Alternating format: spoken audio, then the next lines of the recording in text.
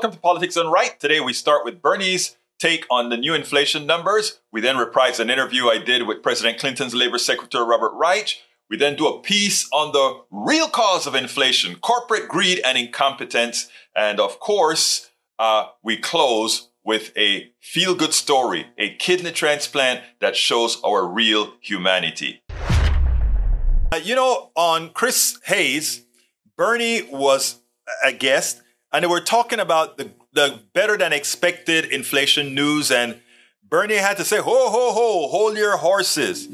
It is great that that has occurred, but there is much more that needs to be done. Check this out, then we'll take it on the other side. Senator, it strikes me that there is a story progressives can tell about this economy that is there for the telling if they choose it, that is a kind of counter to the story Republicans and conservatives really rushed to tell, particularly about the Reagan economy in 80 to 84 as this kind of look what happens when you listen to us sort of situation. We're due all the credit for it. And I wonder if you see it that way as well. Well, I think there is some very good news. Inflation is causing a lot of pain in this country. Very good news that it's going down. We're seeing some really good job growth, especially, Chris, in areas like manufacturing, where we have seen significant declines in manufacturing jobs for many, many years. And I think as a result, by the way, of many federal programs, we're putting more cash into the pockets of working people. But having said all of that, I think in the Congress and in the media, we don't do a good enough job in talking about the reality of life for working people. 60% of our people today, including many seniors, are living paycheck to paycheck. And at the same time, we see more income and wealth inequality, and it's good to see we're making some progress in that area, but we have more income and wealth inequality than we've had in 100 years. We have more concentration of ownership in sector after sector, as you well know. Handful of corporations who are enjoying record-breaking profits, by the way, control those what we purchase in our stores, whether it's oil, whether it's food, whether it's pharmaceuticals, whether it's media, whether it's Wall Street. Increased concentration of ownership. And then when you look at the power of the billionaire class, and you talked about this a moment ago, in terms of politics, it's a record-breaking amount of money, unbelievable amounts of money that billionaires are pouring in dark money and not dark money into the political process. So we've got to pay attention to those issues. Let me ask you, I want to ask a question about the labor market and organized labor, but let me just follow up on that. I thought it was so fascinating. So all these headlines about Sam Bankman-Fried giving all this money to Democrats, which he did. He gave a lot of money through an allied super PAC. That was all money that was traceable. And then he gives an interview. He says, well, actually, I gave just as much to Republicans. I just gave it kind of under the table through these dark money vehicles, thanks to Citizens United. No one really noticed. And what an object lesson in how this can work up on Capitol Hill. Absolutely. Let's not kid ourselves. It is, we talk about Trump and his friends being a threat to democracy. The other threat to democracy is Citizens United and the ability of billionaires through dark money and sometimes not dark money to buy politicians and buy elections. The bottom line of all of this is that we need to see an increased grassroots movement. And by the way, very good news is we are seeing a growth in the trade union movement. More and more workers are wanting to join unions, stand up for collective bargaining at decent wages and working conditions. Just this afternoon, I was at a rally with rail workers who showed enormous courage in standing up to their industry, made $20 billion in profit last year, and yet they cannot give these guys one paid sick leave a year. Not one, which is just horrific. So what we have got to do, and I hope to do as chairman of the Health, Education, and Labor Committee, is tell the people who run Starbucks, tell the people, Bezos and others who run Amazon, you know what? Stop the illegal anti-union activity. Workers have the right to organize. We workers have the right to organize. Thank you guys for listening to that. Hey, listen, guys, if you take a listen to what Bernie is saying, he's saying the working class has got to activate. The unions are starting to get emboldened and starting to demand their worth. we can't look at a simple drop in inflation as the ends all, because there's so much more to do. We have to talk about wage increases and much, much more. So Bernie hits the nail on the head, as Bernie always does. We're glad to hear that he didn't just take the bait. Oh, things are looking great. Yeah, they're getting improved, but they're not. So thank you so kindly, Robert Davenport, for that great super chat. Support independent progressive media. Egberto is a great place to start. Thank you. Thank you for that super chat. Anybody else want to give a super chat? Just click on that. Either click a join button or click on the super chat button and support us. We need your support as best as you can. We are way behind in subscriptions for this year. Way behind in contributions for this year. I know it's a difficult year, so I understand. But we are to keep this going, we got to do a hell of a lot better. So I urge and I ask all of those of you who have the wherewithal, the ability to do so, to please support the program. I've been talking for a long time about our economic system being rigged. And in fact, I wrote the book, How to Make America Utopia, Take Away the Economy from Those Who Rigged It. And the reason I wrote that was because the continuum of a particular economic system that continues to hurt the poor, the middle class, the working class. And, a few years back in 2011, I interviewed Dr. Robert Reich. Everybody remember him as President Clinton's Secretary of Labor. And I remember talking to him and about how this particular system is so poorly designed for the average person, whether it be wages, whether it be healthcare, all these other issues. And that's been 11 years. So I want you to listen to this interview and notice how much stayed the same in 11 years where we should have had some sort of progress.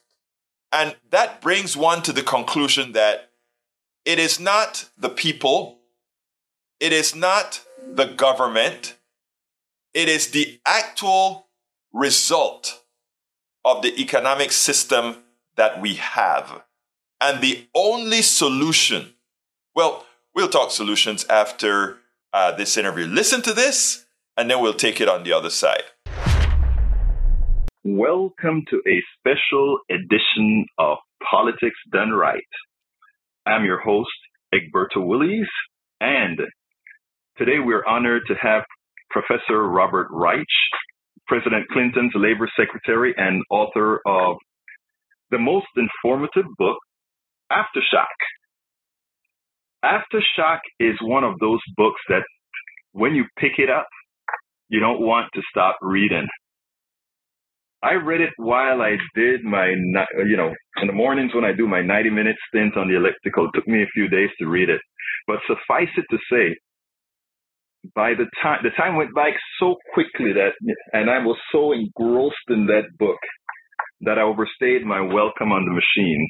I think if you can get a chance to get the book, you probably should. The country is in a bad state. The country is having some serious problems with our economy.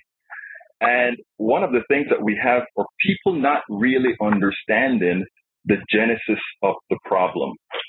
And what this book does for you is it actually illustrates in layman's term. Robert Reich is a very well-educated intellect on economics, but he was able to put this book in a fashion that we can all understand. We are honored to have Professor Reich, which was President Clinton's Secretary of Labor between 1993 and 1997.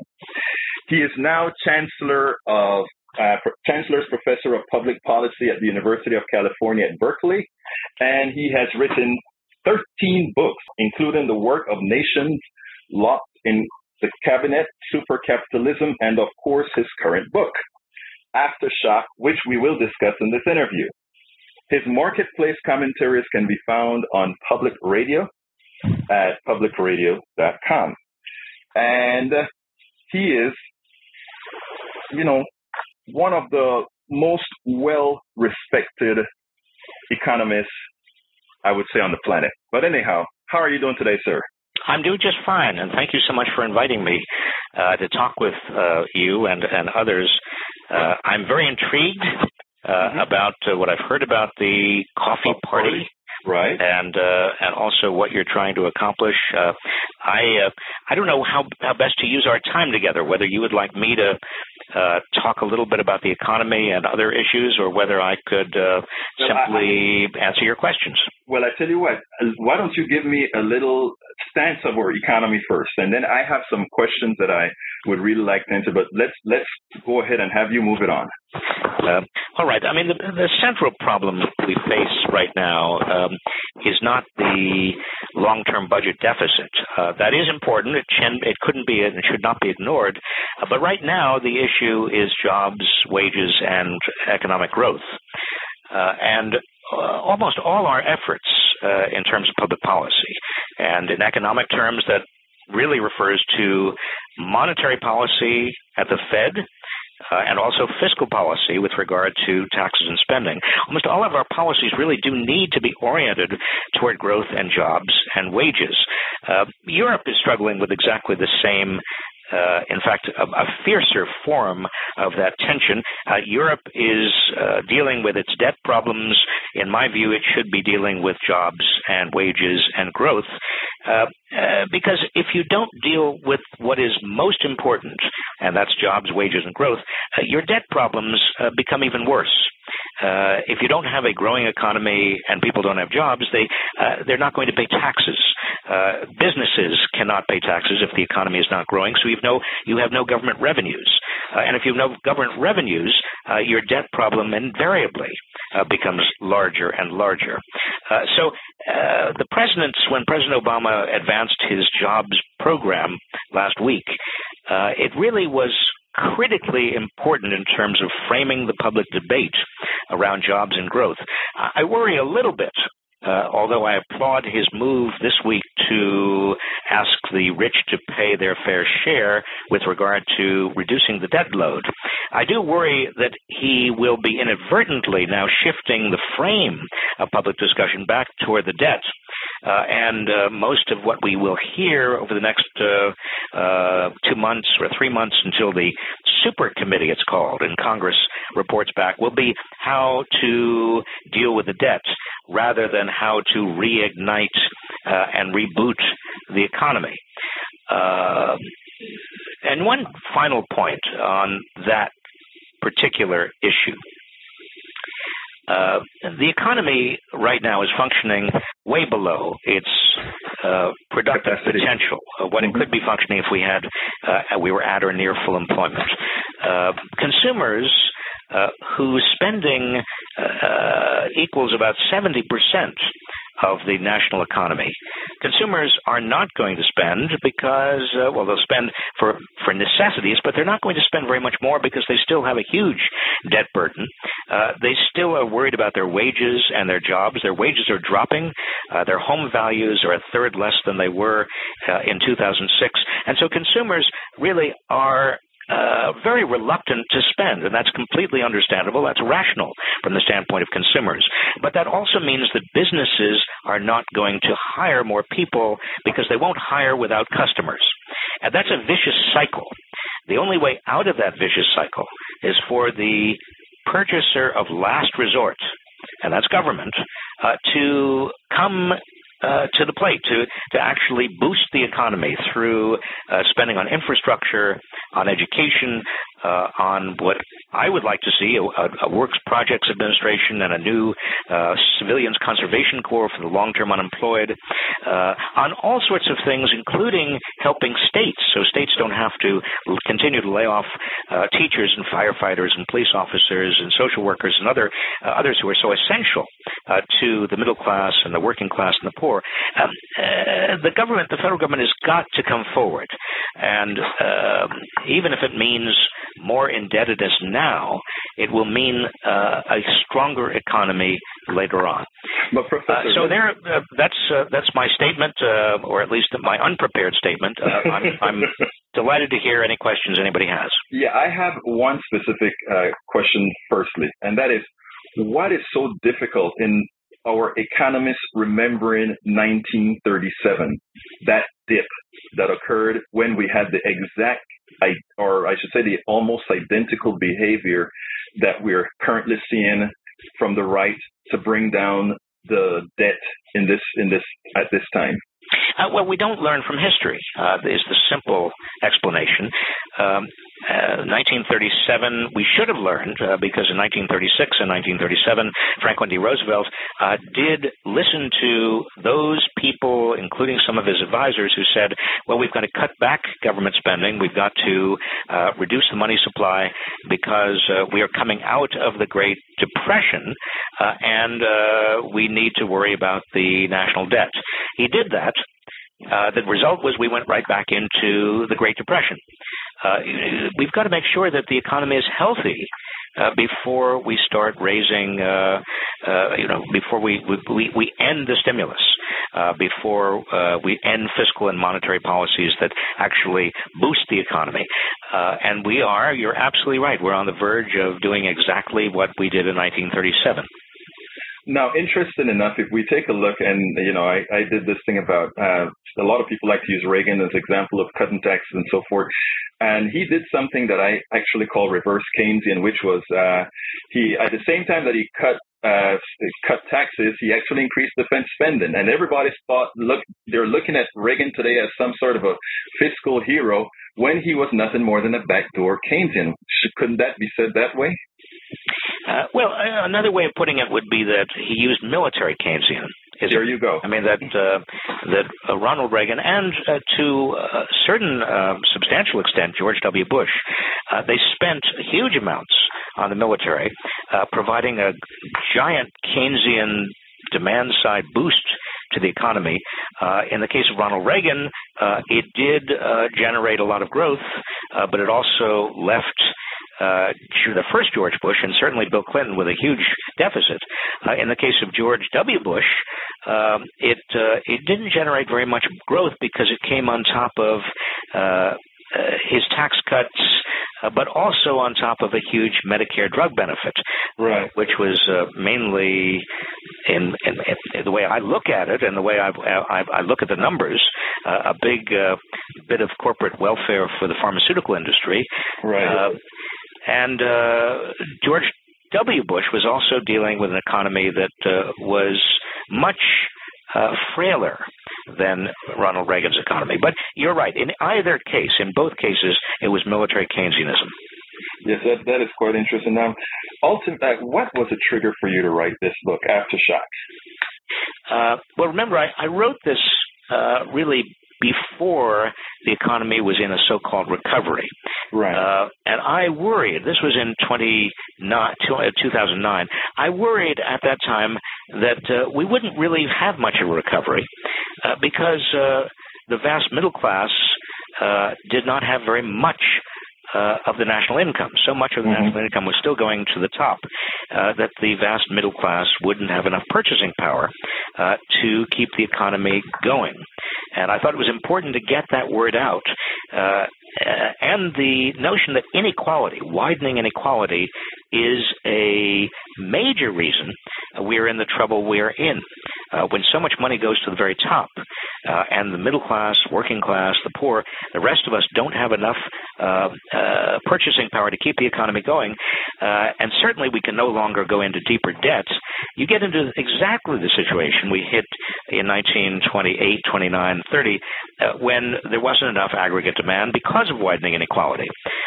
So it seemed to me that the argument needed to be made as clearly as I could, and I wish. I wish the administration had paid more attention. Let me ask you this: you're an economist. There are thousands of economists here in town or in the country. They are bound to know this. Absent politics, why is it that we cannot get this message out? I mean, it's not rocket science per se. Why do you think? What do you think is a hindrance to getting this message out?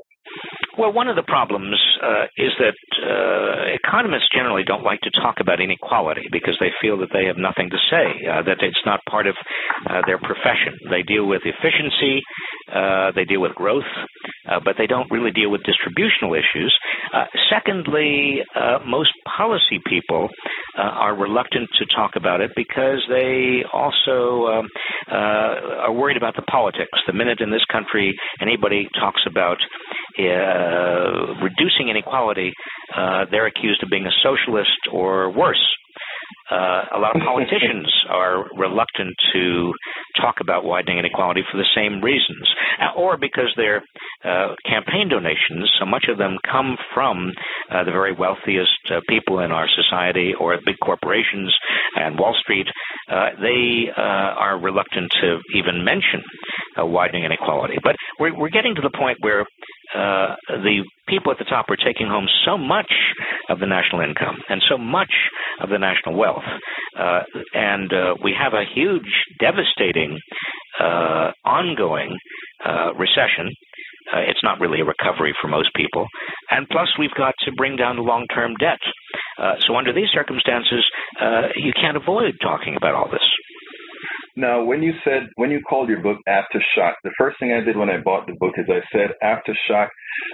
The reason it's kind of scary is because after an earthquake and you have aftershocks, you don't have one, you have several. So I was wondering if you were implying that we were going to be getting a whole lot of dips before we reach a new normal, if you will. Well, we're already experiencing economic shock after shock. You know, a lot of people thought last spring, that we were coming out of the recession, and then we had a little bit of an upturn in the first part of this year, and then we experienced another aftershock, which is the decline in consumer confidence, the decline another decline in home values, and I expect that this will continue for a while. I mean, we're not going to get out of this, even if we have an adequate boost from the government in terms of fiscal and monetary policy, because there's no capacity in the middle class and the working class and the poor to keep the economy going. And when I talk about purchasing power, I'm not just talking about buying stuff, material goods to you know that are that's not sustainable either. No, I'm talking about the ability of the middle class, working class, and the poor in this country to lead a good life, and that entails a lot of non-material goods, good health care, good environment, high quality education, child care, elder care, all of the things that people want and need in order to have a higher standard of living. Most people these days simply can't afford it. I mean, you brought up something that's interesting. I hadn't planned on asking this one, but it's you mentioned in effect the real estate and housing. Given the bubble and the fraud that we had in real estate that flooded the market with all these homes, how long before we get out of this dilemma, if you will, or should we just have the prices normalized all at once? Well, it's going to be a while, particularly if the government does nothing. I mean, I think when we bailed out Wall Street, one of the conditions we should have put on the Wall Street bailout was that Wall Street modify all of these loans that struggling homeowners can't possibly deal with. But we never demanded that Wall Street do that as a condition for getting a bailout. And as a result, we have now nearly a quarter of all homeowners who are underwater, who owe more on their homes than their homes are worth. And many of them are struggling to pay their mortgage bills because they have jobs their jobs have disappeared, their wages are going down, they have medical bills. And the administration, unfortunately, has not come up with a solid way of reducing this burden. I would say there are two ways of doing it. Number one, simply amend the bankruptcy laws to allow people to declare bankruptcy, personal bankruptcy, and include their primary residence. The bankruptcy laws do allow someone to declare personal bankruptcy and include second homes or include commercial property, but they don't allow primary residencies. If you made that small change, it's not that everybody would declare bankruptcy. It's that you would give people more bargaining leverage with lenders, with mortgage lenders, to reorganize the terms of the loan. The second thing that could easily be done is for the Federal Housing Administration to buy up shares in people's homes. That is, if I have a $100,000 mortgage and I can't meet the payments, the FHA comes in and says, well, we'll take $50,000 of that mortgage as long as we get a corresponding share of the upside gains when you resell the house, and the house is eventually going to go up in value. That debt for equity swap would also help people a great deal. That is intriguing because when we speak about people being underwater, and for the responsible ones that decide to continue paying on this asset, isn't that really just a transfer of, implicitly a transfer of wealth? Of course it is. You know, and the question then is, whereas companies, corporations can file for bankruptcies under any scenario, we have the average American citizen that can't. And again, debt equity swaps are done all over the place. I mean, we're not giving people handouts, but if somebody can't meet their mortgage payment, it seems to me entirely reasonable for the federal government to take over part of that cost, as long as the federal government and taxpayers get the upside gains. The same thing would be with student loans that can't be repaid, right? Rather than have all of these huge student loan debts, the federal government ought to say, well, now wait a minute, we will do a debt equity swap. We will say to you, as a student or as a family with a student who has big loans, we'll take over part of that loan as long as for the student, the first 10 years of full-time employment, the student pays, say, 10% of earnings back to the federal government.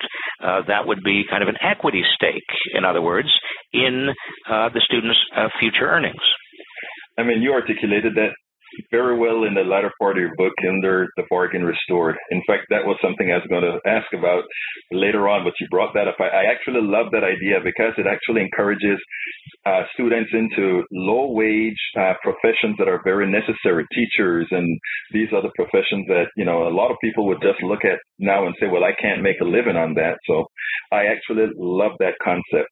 Now, you have, the first part of your book was called What Do You Consider That Was Considered Broken Bargain? And my question to you is, what do you consider then the broken bargain?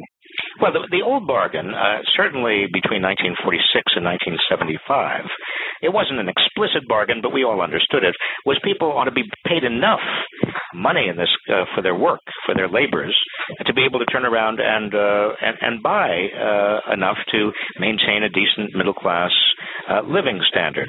Or another way of putting that is that as productivity rose, everybody should gain higher wages in proportion. That was the rule. That's what we did do in those 3 decades. As productivity gained, as the economy grew, everybody shared in those gains. And that was the basic bargain. It worked very well for the economy because it gave people enough money so that they could turn around and buy what the economy was capable of producing.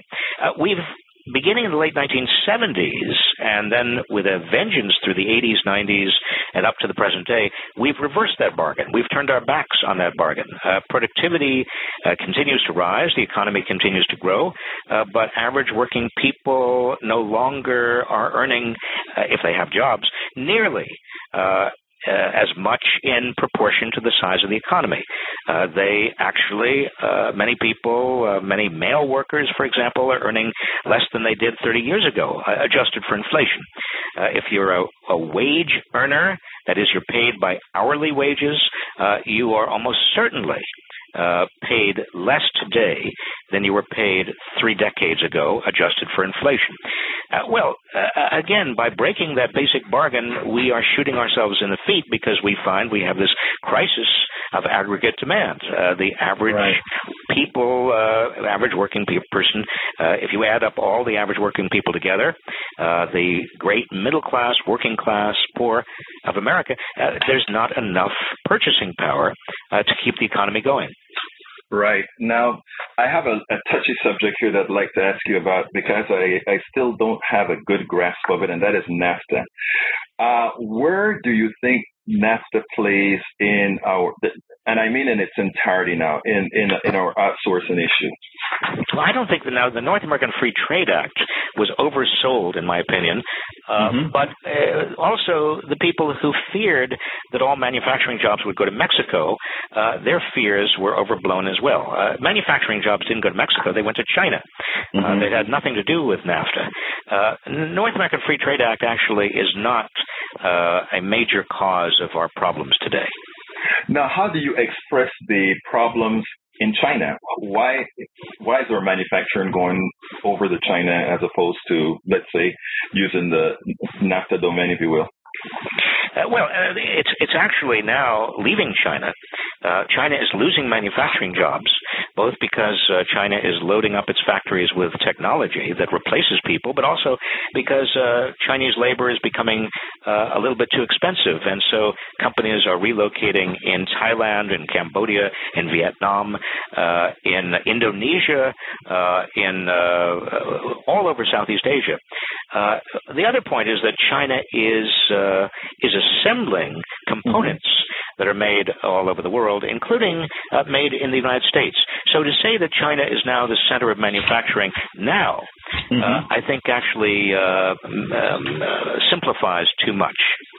Okay, now what do you think will then be required for us to actually become manufacturers again? I don't think that's, there are a lot of things that we will continue to produce, but the manufacturing process, if you look in any modern factory today in the United States or even in Europe, is now mostly done by robotics, by numerically controlled machine tools. Yeah. It's not labor intensive. The old assembly line is disappearing. You've got technicians sitting behind computer consoles who are connected up with the robotics and the numerically controlled machine tools, but you don't have large numbers of people doing manufacturing work. That's a mythology. Manufacturing is not going to generate a lot of jobs, even if we got it back. Oh, okay.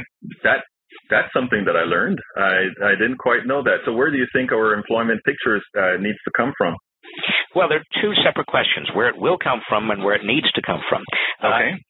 Jobs, if you look at 2006 and 2007, just before the Great Recession, we had about a 5% unemployment rate. The problem was that most of those new jobs we were creating in the early part of this decade, or the last decade, were in retail, restaurant, hotel, hospital, surface transportation, child care, elder care. In other words, they were low-wage jobs. And those jobs, while many of them are important jobs, and many of them are the people are certainly worth respect, not denigrating them, they don't pay very much, those sorts of jobs. And if you look at the jobs that have been created since the trough of the Great Recession, you see that most of those jobs also are in the local service sector. So when jobs start coming back, as they have started to come back, they're not good jobs. Our biggest long-term problem with regard to jobs isn't the number of jobs. We'll certainly have, once demand returns, we'll have the right number. The real problem is the quality of the jobs. And how do we get there? Well, the real question is, how do we get higher quality jobs back? And it seems to me there are only two answers there. One is we invest better in education for the long term, and I'm talking about early childhood education as well as better and more effective higher quality K through 12 and better access to higher education, including community colleges. But also we have stronger unions because stronger unions give people, whether they have had higher education or not, stronger unions give them more bargaining leverage in terms of getting a portion of the gains from growth and productivity growth in particular. Stronger unions, it seems to me, are absolutely essential to give the middle class, working class, and the poor greater access to a greater share of the gains from economic growth. Excellent. Let me bring in, there's Bruce had a question for you. So Bruce, could you go ahead? Hi. Yeah, sure. So my name is Bruce McGue. Professor Reich, it's nice to talk to you. Hi, Bruce. So I enjoyed reading your book, and I'm quite interested in the policy prescriptions you offered, and in particular, the first two, at least by my read, were on the reverse income tax and your reemployment initiative. And the reason I'm interested in these is because they both signal income redistribution, which you use a term already. It's sort of equated to socialism, and then as we've learned in the media, socialism is thought of as anti-American. And so my question for you is, how would we, as a citizenry, have the politicians implement policies that are consistent with this kind of income redistribution? Well, first of all, Bruce, I don't think it's fair to call them income redistribution, because it's not a zero-sum game in which the rich have to lose in order for everybody else to gain ground.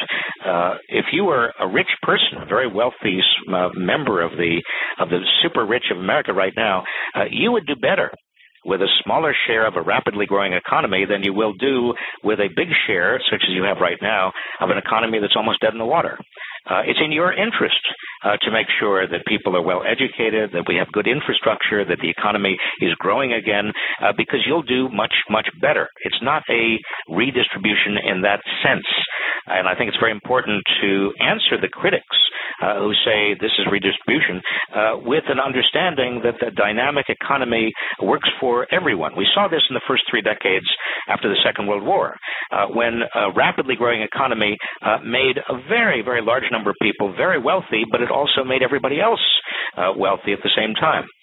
The second point, Bruce, is that in terms of, for example, raising taxes on the wealthy, the polls are overwhelming in showing that Americans feel that the rich should bear a fair share of the sacrifices that are necessary to bring the long-term budget deficit down.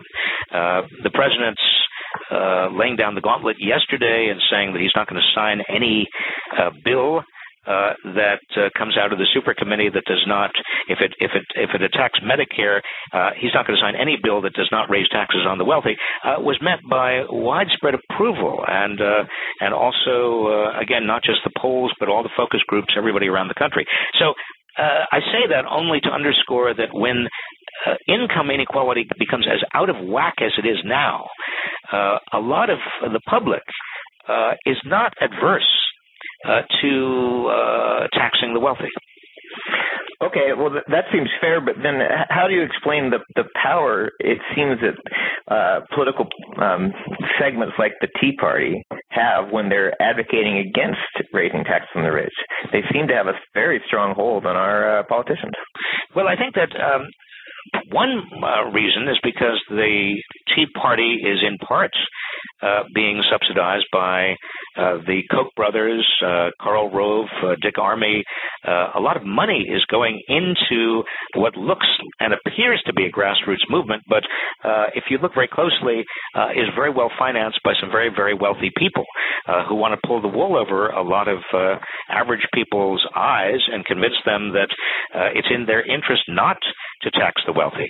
I think the other point is that many people in America have bought into the mythology of trickle-down economics, that if you reduce taxes on the wealthy, you will create more jobs and better wages. Well, you have only to look at history and see that mythology is a cruel joke.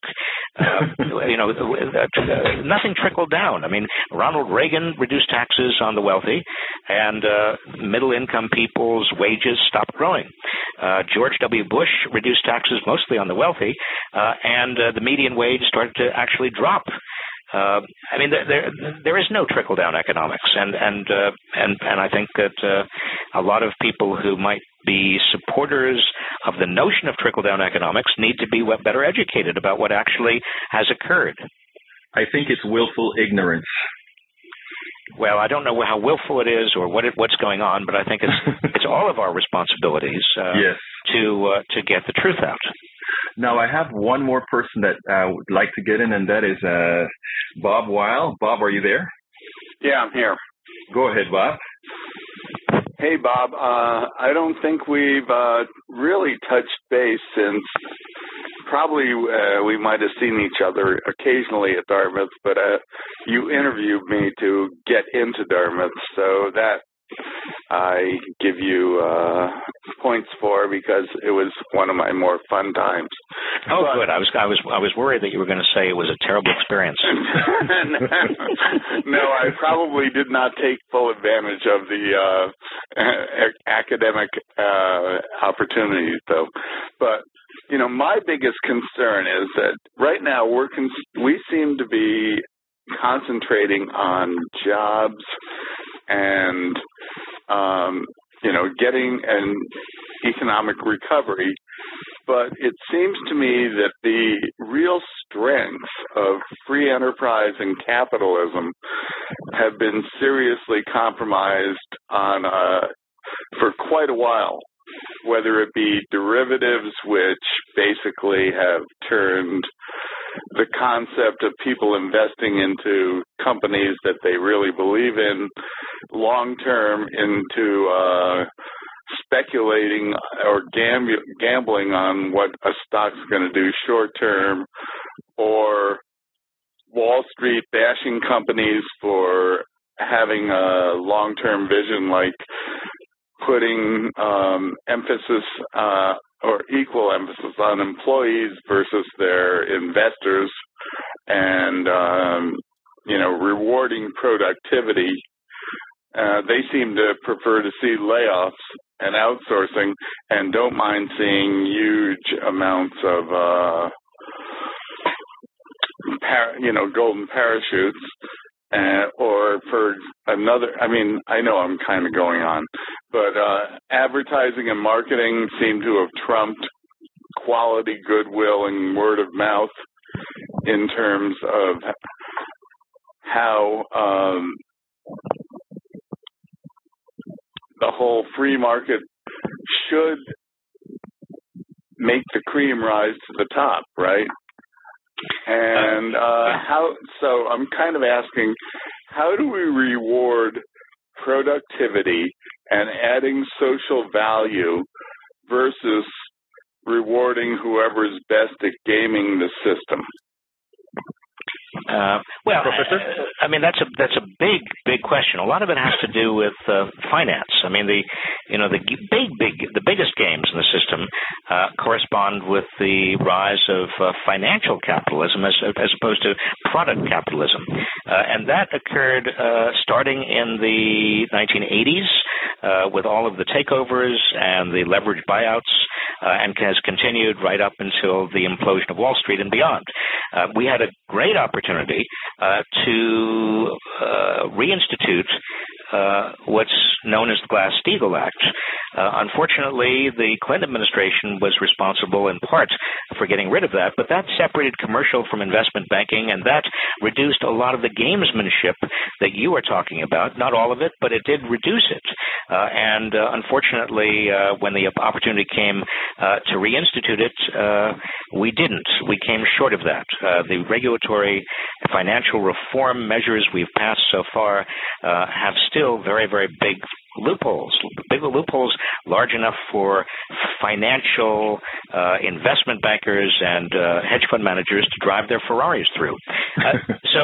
Exactly. I think it is a huge problem, but I think we've got to work very, very hard for sane separation of investment and commercial banking, and thereby sane financial reforms. Professor, thank you very much. I want to thank you all for your time and your interest. And I hope to see you at the Take Back American Dream.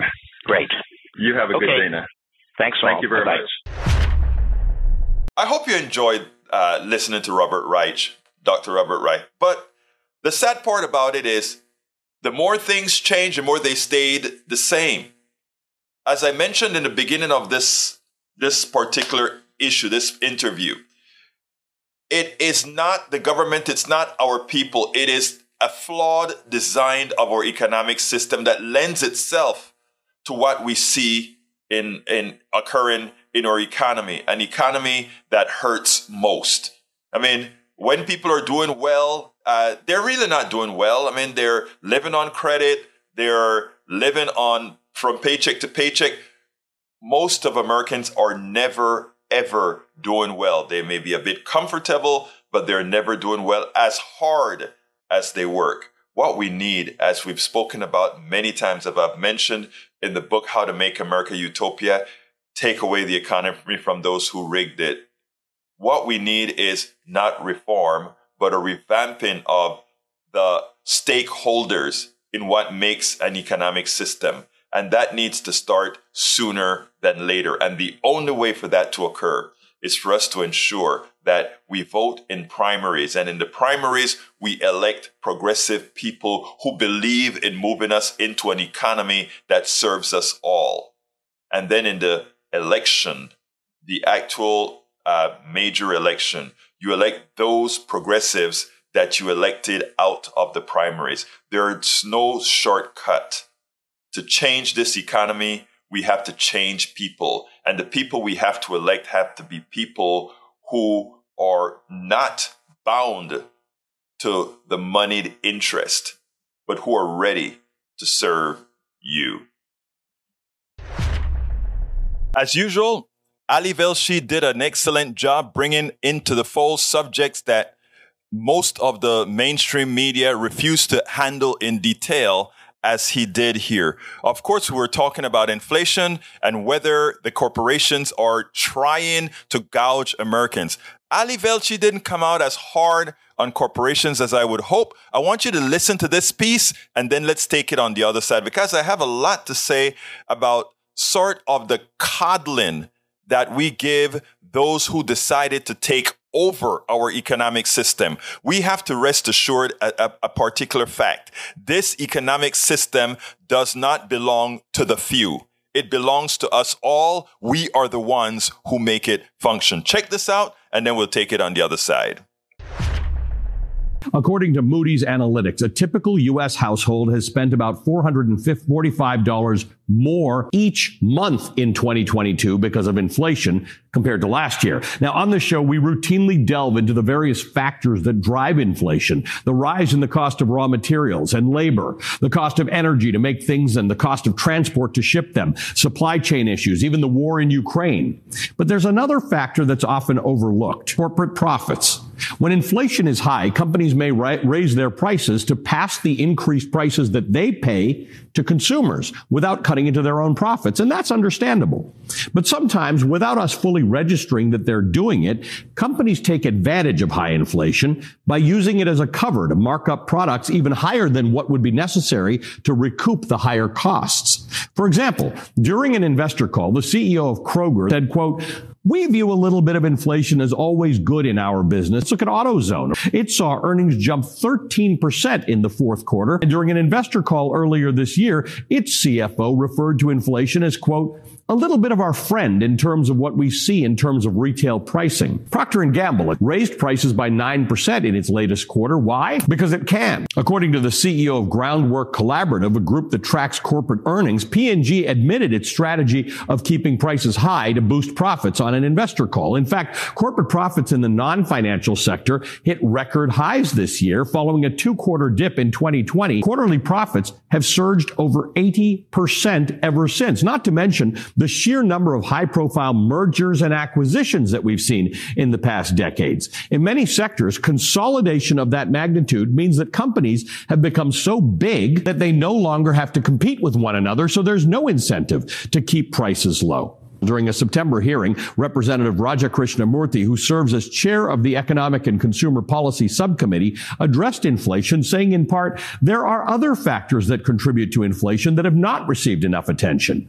One of those factors is extreme price hikes. In other words, companies raising prices far more than required to offset higher costs, even when accounting for shifts in supply and demand, resulting in the highest profit margins we have ever seen in the last 70 years. A rarely rarely discussed factor that could, in fact, be a driver of the inflation that we're seeing today, or at least a part of it. Corporations charging more money for their products or services simply to increase their profits and bottom line under the cover of inflation. For more on this, I'm joined by Sheila Kolhatkar. If you're running a company right now, there are a lot of good excuses to raise prices. As you mentioned, costs of all sorts of materials have increased due to disruptions in the supply chain. We have a war going on in Ukraine. We're still dealing with the effects of a pandemic. And then, of course, something happened that we've been waiting for years, which is wages for average workers finally started to go up. So households have more money to spend. So the question then becomes, why do they have to raise prices quite so much as they are? If they're really making 8% more money than they did last year, then obviously they've covered their own costs that have increased due to their own inflationary pressures. Then you have to look at the fact that,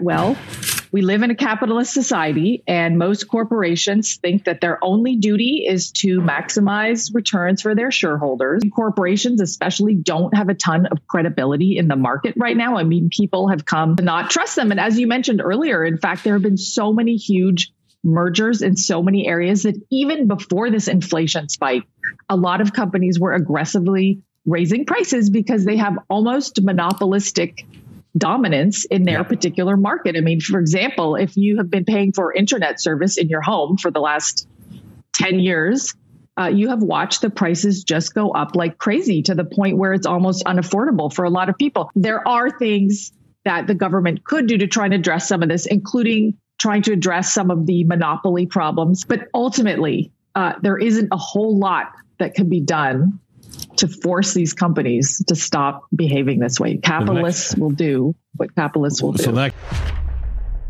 Listen to how I ended that piece, where I cut that piece from what the woman had to say. She said, capitalists will always do what capitalists do. Right. That is absolutely true. And they will continue to do that until we, the actual owners of this economic system, the actual owners of our government, stop them from doing what they do. Because they will continue to do what they do if there's no backstop. They depend on us all for their success. They market our innovation. They market our work. They market our worth. Remember, executives do not innovate. I mean, one of the big factors that folks talk about leaving everything in the free market is under the pretext that if we take certain parts out of the market system, parts that really do not belong in the market system, that somehow innovation would fail. In other words, we wouldn't get as much innovation. The one fact that we forget to put out there is that the executives who command all the pay, the shareholders who command all the profits, they are not the ones innovating. The ones that are innovating are the ones at the bottom of the scale who get a fixed amount of money for said innovation. The person who invent the microchip, the person who invents all the pieces in your cell phones, the person who invents new foods, the person who invents the healthcare procedures, the person who invents all these pieces within our economy. Most of them are working for a salary, a fixed cost. And then their innovation thereafter is marketed. Their innovation thereafter is profited on by executives, shareholders, as they gouge us for that. In other words, they pay the innovator X amount of dollars. They force the rest of the American people to pay whatever inflated costs for said innovation that they've already paid for, and they laugh themselves to the bank. That is the system. Don't allow anybody to make it less evil than it really is. And if we continue to follow the path, we already have the answers of what that path leads to. It leads to income inequality, wealth disparity, and you name it. They continue to take a bigger slice of the pie because they can. And why can they? Because we let them. If an economic system does not work for all of us, if an economic system only works for a few of us, that economic system is a fraud. I will contend that the current state of our economic system indeed makes it a fraud. And how do we stop that? We make sure to elect those who would prevent them from taking us as bait.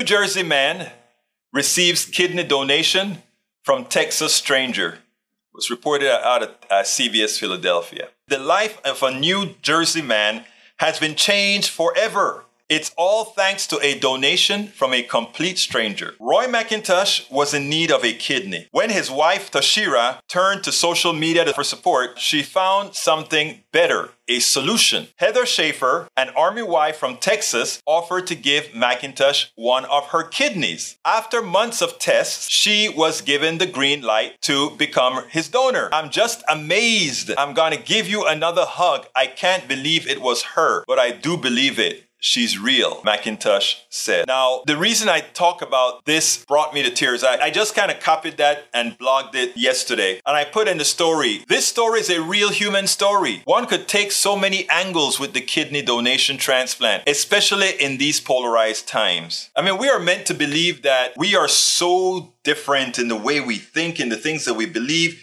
And what I always point out is if I sit down with every single person in this room right now and ask them what they want for their families, etc., it's generally the same thing. And in this case, this guy needed a kidney. But when we talk about how common we are in the things in need, what we are, who we are, both biologically and otherwise, this story is great because it's exactly what I talk about all the time, specifically the following. And it goes like this. This black man, his wife couldn't give him a kidney. His brother couldn't give him a kidney. His relatives couldn't give him a kidney because they didn't have a match. Here is this white woman, far-fetched in Texas, who said, let me see if I have the right markers in my genetics, that it will be symbiotically related to this brother in New Jersey. And while his own relatives couldn't give him a kidney because they weren't matches, this woman from afar, supposedly from a different race, I'm glad that Brie says we are all one human race. Out of the benevolence of her heart, she says, I have 2 functioning kidneys. I am very healthy. I am going to do the right thing. I don't even want to call it the right thing because the right thing isn't not given or given. The right thing was having compassion, and she gave the kidney, right? And, when I see this, what comes to mind is, why do we continue to allow politicians, a plutocracy, and all these guys to make us seem like there are real differences among us? We allow them to create those separations. Why do we allow that? And I would hope that all these news networks start showing stories like this instead of just stories about humans after humans and CRT and all of it. We need to learn history. We need to learn about the genocide we've committed. We need to learn about the good things we've done. We need to learn about all these things. It simply makes us the flawed humans that we are. That's all. Nothing more, nothing less. Nothing more, nothing less. Michael Rodnan says, Egberto, while I like stories like this, in less than 5 years, we're likely to see 3D printed kidneys ready for human transplant, ending one form of suffering. I'd rather have a systemic solution than a feel-good story for one lucky person. I hear you. And I agree with you, Brother Rudnan. But what I'm saying, notice what I said in my header, in my lead. I said, this story is a real human story. One could take so many angles with this kidney donation transplant, especially in these polarized times. While this is a kidney story, a healthcare story, the bigger story to me that has created trouble all over the land is the commonality of these 2 people that our society would like to make very different when they're not that different at all. I hope you enjoyed the program today. Please continue to support our programming. You know that we have a lot of work to do, so please support Politics Done Right. We spend a lot of time deconstructing the news, trying to parse it into a form that everybody can understand. We try to find those little nitpicks where it flies above the fray, etc. If you really like these videos that we do, I want to ask a big favor. Please go ahead, number one, subscribe to our channel, and number two, please join if you can. Thank you so kindly for watching. Keep watching. Please remember to share. We must populate the entire internet with our progressive message, a message that we know is what most Americans say that they want. So help us, please join.